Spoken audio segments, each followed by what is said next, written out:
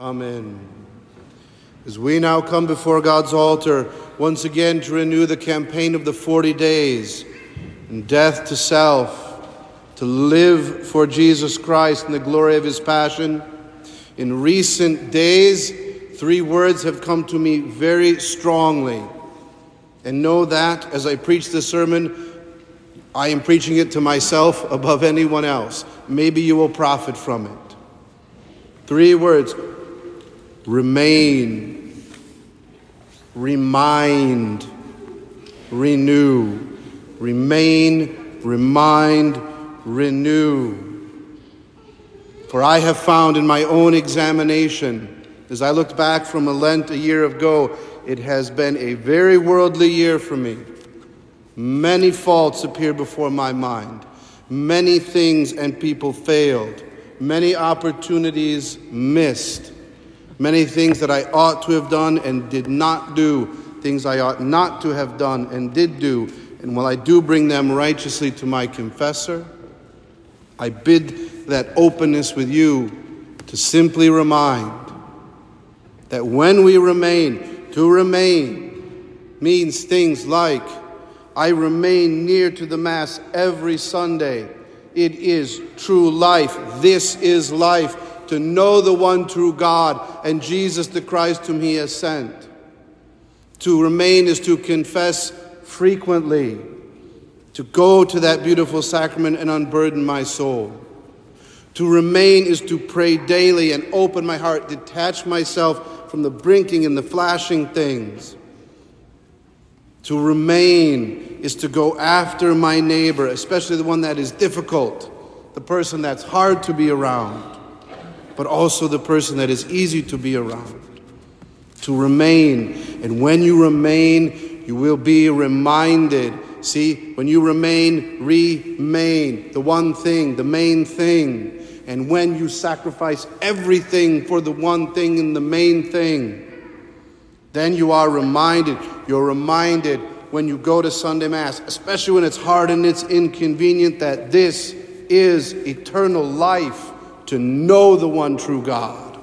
Not to think about the one true God, not to hear about the one true God, to know the one true God and the Christ whom he has sent. To go and go to confession frequently is to be reminded that you are not the sum total of your sins and failures.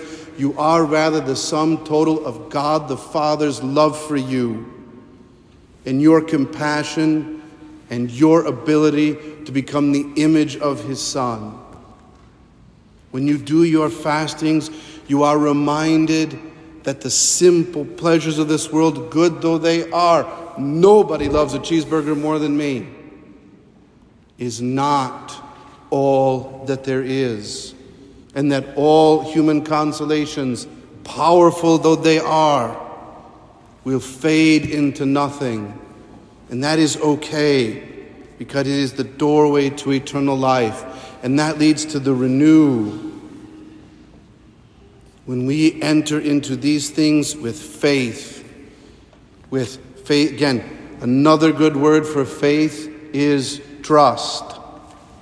When I enter into with faith that God has so loved the world that he sent his only Son, that whoever believes in him will not taste death, but will have life eternal.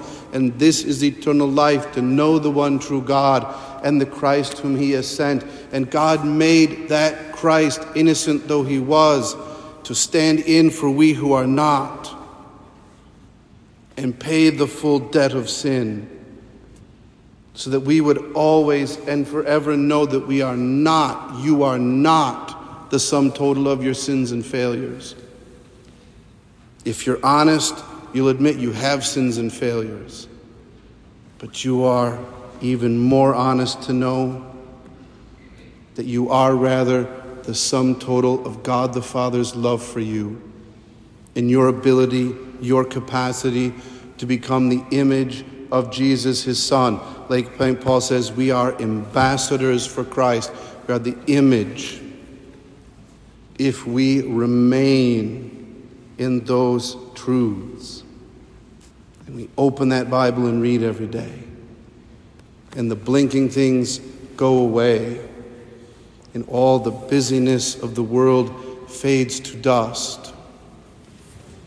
And the gym lights get turned off. And the movie ends. And night falls. And shining bright and eternal over all of that is the one true God. And if these are hard things for your mind to accept, pick up that little white-covered book out in the gathering room. It's short, read it, and know this is truth. And the truth is, this is eternal life, to know the one true God and the Christ whom he has sent.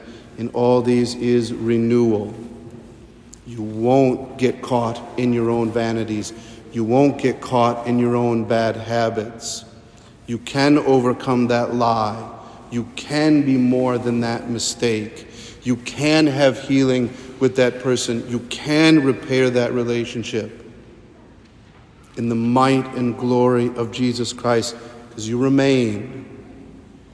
Mass every Sunday, confession frequently, prayer daily, charity always, or at least working on it.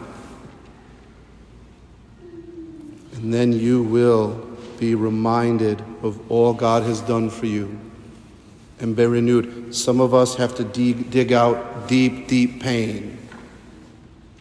Some of us just have to polish it off a little bit. And that's okay. Because we're not the sum totals of our sins and failures. We are the sum total of God the Father's love for us and our capacity to become the image of Jesus' Son. When those ashes get placed on your forehead, perhaps that might enter your soul, that this is God's sign on you to be renewed deeply in your life, to not be a churchgoer. Who cares about churchgoers? To not be a good person. Who cares about good people? Good people are slaughtering each other in Ukraine right now. To be people radically in love with Jesus Christ, radically desirous to overcome their own faults and live for the glory of God and for their neighbor.